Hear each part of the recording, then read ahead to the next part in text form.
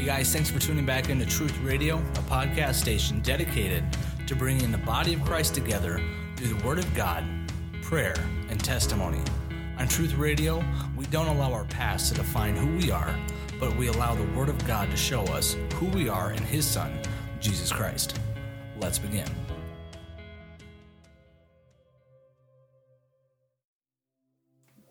Hey guys, thanks for joining Truth Radio. I'm glad that you were here. You were able to tune in today. I actually have Jonathan Portillo on phone, coming to us live from Desert Hot Springs, California. Jonathan, how's the weather out there?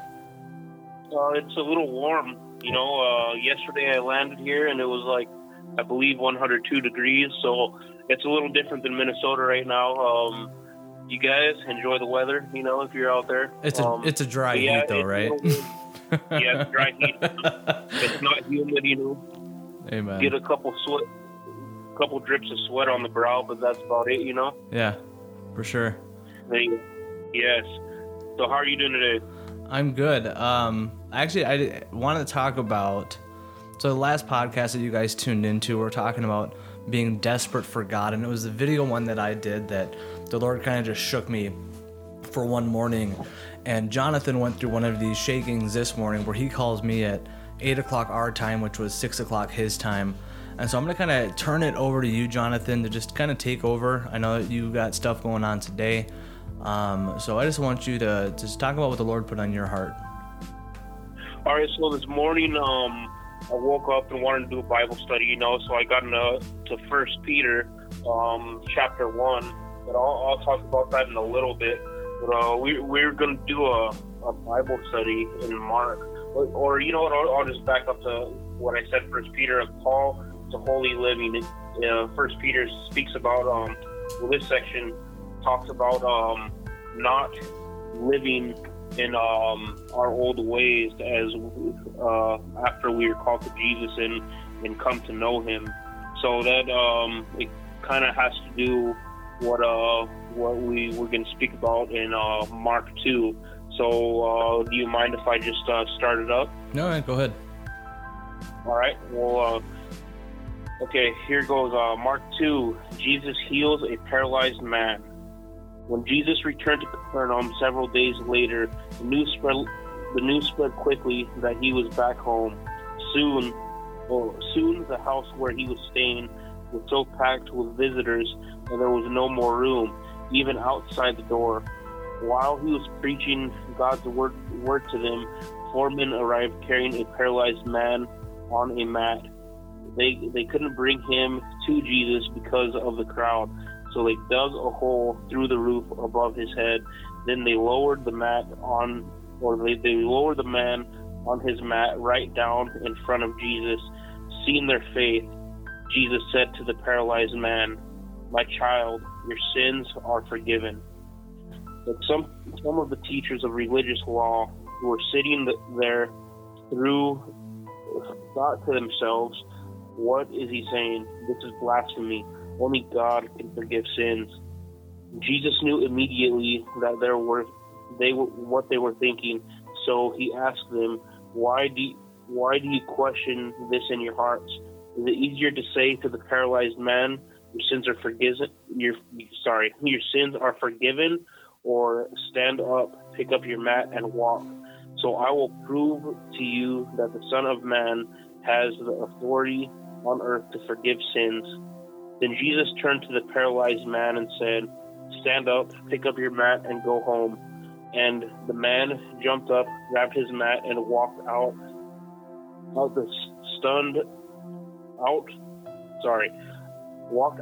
through the stunned onlookers. They were all amazed and praised God, exclaiming, "We've never seen anything like this before." So where this comes in, links up with, I'll just jump into 1 Peter, what I read this morning. So we're called to holy living.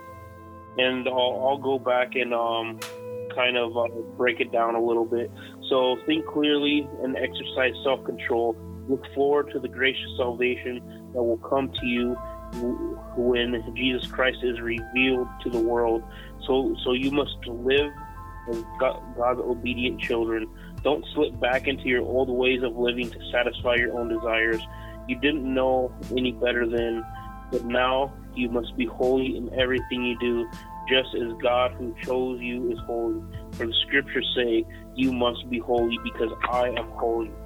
So, I'll just go straight to the guy on the mat, you know, the paralyzed man. So, what I wrote down is, we were all at one time and still at times the paralyzed man, and some of us are still that paralyzed man who's looking to be healed, and we can't do it on our own.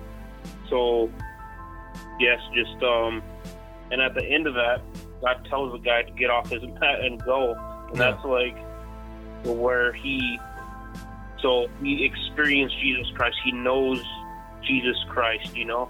And as for us, God tells us to pick up our mat and walk. We're forgiven, you know, and we need to walk that out. That's where the first Peter comes in, where like now that we know Christ, we no longer are supposed to live back into our old life with our selfish desires. You know, we're supposed to live for Christ. And I know that after that and walking out and living for Christ, we also need to be like those 4 men who brought the paralyzed man to Jesus. And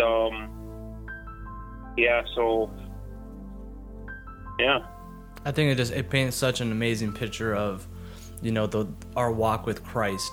We have a desperation for knowing Jesus. And after that, Jesus then in turn pulls us from where we are, cleans us up and says, okay, go about your way with this new way of living in grace and in love and in discipline. And then these 4 guys, like Jonathan said, had a desire to help this man so he can be healed, so he can find Jesus. You know, and Jonathan, before we had done this podcast together and I gave him the call, he was telling me that you know, there are times in our lives where we need to start ripping the roofs off of stuff. We need to tear down the walls. And whatever that barrier is, you guys, between you and Christ. And say, let's put it this way. Something a little more real. Do you have somebody in your family or in your friend circle that doesn't know Jesus? And it should be a resounding yes. Everybody knows that one person, those 2 people, and maybe there's many. So here's my question. As somebody who is now a follower of Christ, and it is now your responsibility to go ye and make disciples, what walls and roofs are you tearing up so your family and your friends can meet Christ? Right. Yeah, no. I wrote down too, mind you, that the men who lowered the man on the mat to Jesus made a hole in the roof. So it's like, I know this walk is not going to be easy. We have to work to bring people to Christ, you know. And it's not. I'm not saying to bring people to Christ is always, you know, like manual labor or whatever. But there are the people that we do have to, pretty pursue. much, we have to dig and pursue. Yeah, absolutely. To bring them to Christ, we have to be those people, and we get to be.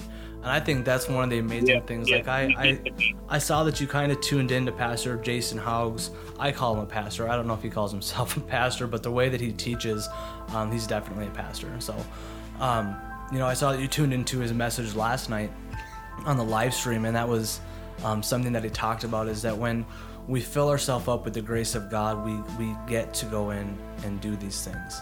And it actually makes it a desire in our hearts to want to go out and do these things. And like, have you heard about Jesus? Do you know my King? Let me tell you something. And it is such a testimony. Just, you know, I've seen Jonathan. We've known each other for quite a few years now. And if you guys that are listening to this can just be prayerful of this disciple who has gone out, you know, he's going through some struggles with. May I share about some of this, Jonathan? Yeah, go ahead. Sorry, I should have maybe asked you beforehand. So Jonathan had a family member pass away, And so he's currently in Desert Hot Springs, California, just to be with his family during this time of mourning. And one of the things that the Lord put on Jonathan's heart was, hey, why don't you guys send me some Bibles, because I want to reach some people while I am here. And that just falls in line with everything that we just talked about, you guys, that from a sinner who honestly rejected Christ. Am I wrong to say that, Jonathan? No, you're not. Okay.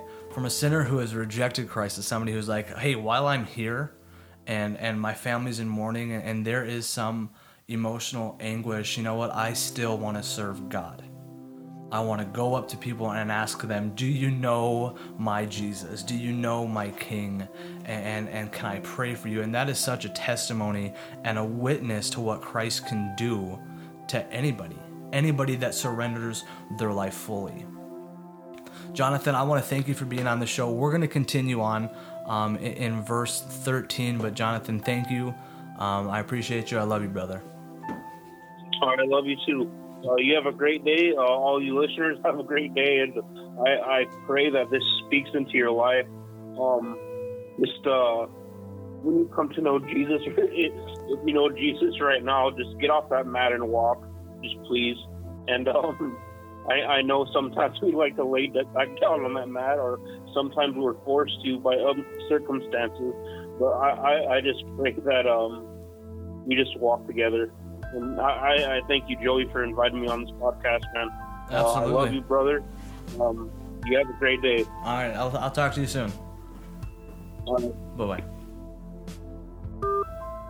So that was awesome, you guys. I've actually never been able to do just an over-the-phone podcast interview, and I couldn't think of a better day and reason to do that. It's amazing when we surrender our lives to Christ, how He will just randomly just drop these things on us, and to be able to just be obedient to Christ and say, okay, I need to get this message out. How awesome. If you guys are still with me, I'm going to continue just for 4 more verses and kind of just expound on those things. So if you have your Bibles, I hope you do. If you don't, call me, call Jonathan. If you're listening from California, he will get you a Bible. So I'm gonna jump Mark 2 verse 13. He went out again beside the sea, and all the crowds were coming to him, and he was teaching them. And as he passed by, he saw Levi, the son of Alphaeus, sitting at a tax booth, and he said to him, "Follow me." And he rose and followed him. As he reclined at the table in his house, many tax collectors and sinners were reclining with Jesus and his disciples, for there are many that followed him. And the scribes of the Pharisees, when they saw this, that he was eating with sinners and tax collectors, said to his disciples, "Why does he eat with tax collectors and sinners?" And when Jesus heard this, he said to him, "Those who are well have no need of a physician, but those who are sick. I came not to call the righteous, but the sinners."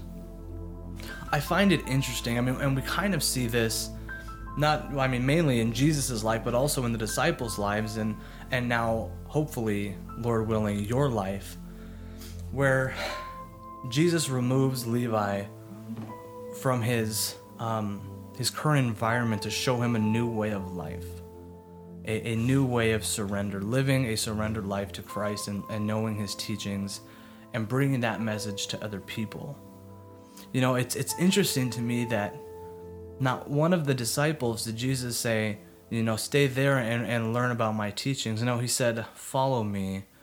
And immediately they got up and they followed him. They left their circumstances, and for many of them, it can almost be perceived as their area of struggle. For Levi, or Matthew, depending on your reading of the text, he was surrounded by his selfish, sinful desires, and as a tax collector, that was usually theft. Tax collectors were despised in the Bible. And so Jesus saw this man and saw something in him as he does in you, and says, "Follow me," and shows Levi or Matthew a new way of life. Let me ask you something. What's your tax booth? Or as Jonathan said, what's your mat? What's holding you back from continuing on with this walk with Christ? And here's something that's sad but true. Many Christians remain in their tax booth. Many Christians remain on their mat when the Lord has said, come and follow me, or get up, your sins are forgiven. There's a supernatural, man, how do I say that? There's nothing natural about following Christ. It goes against everything that we are taught to believe in as humans. We serve a supernatural God, and therefore we should be living supernatural lives.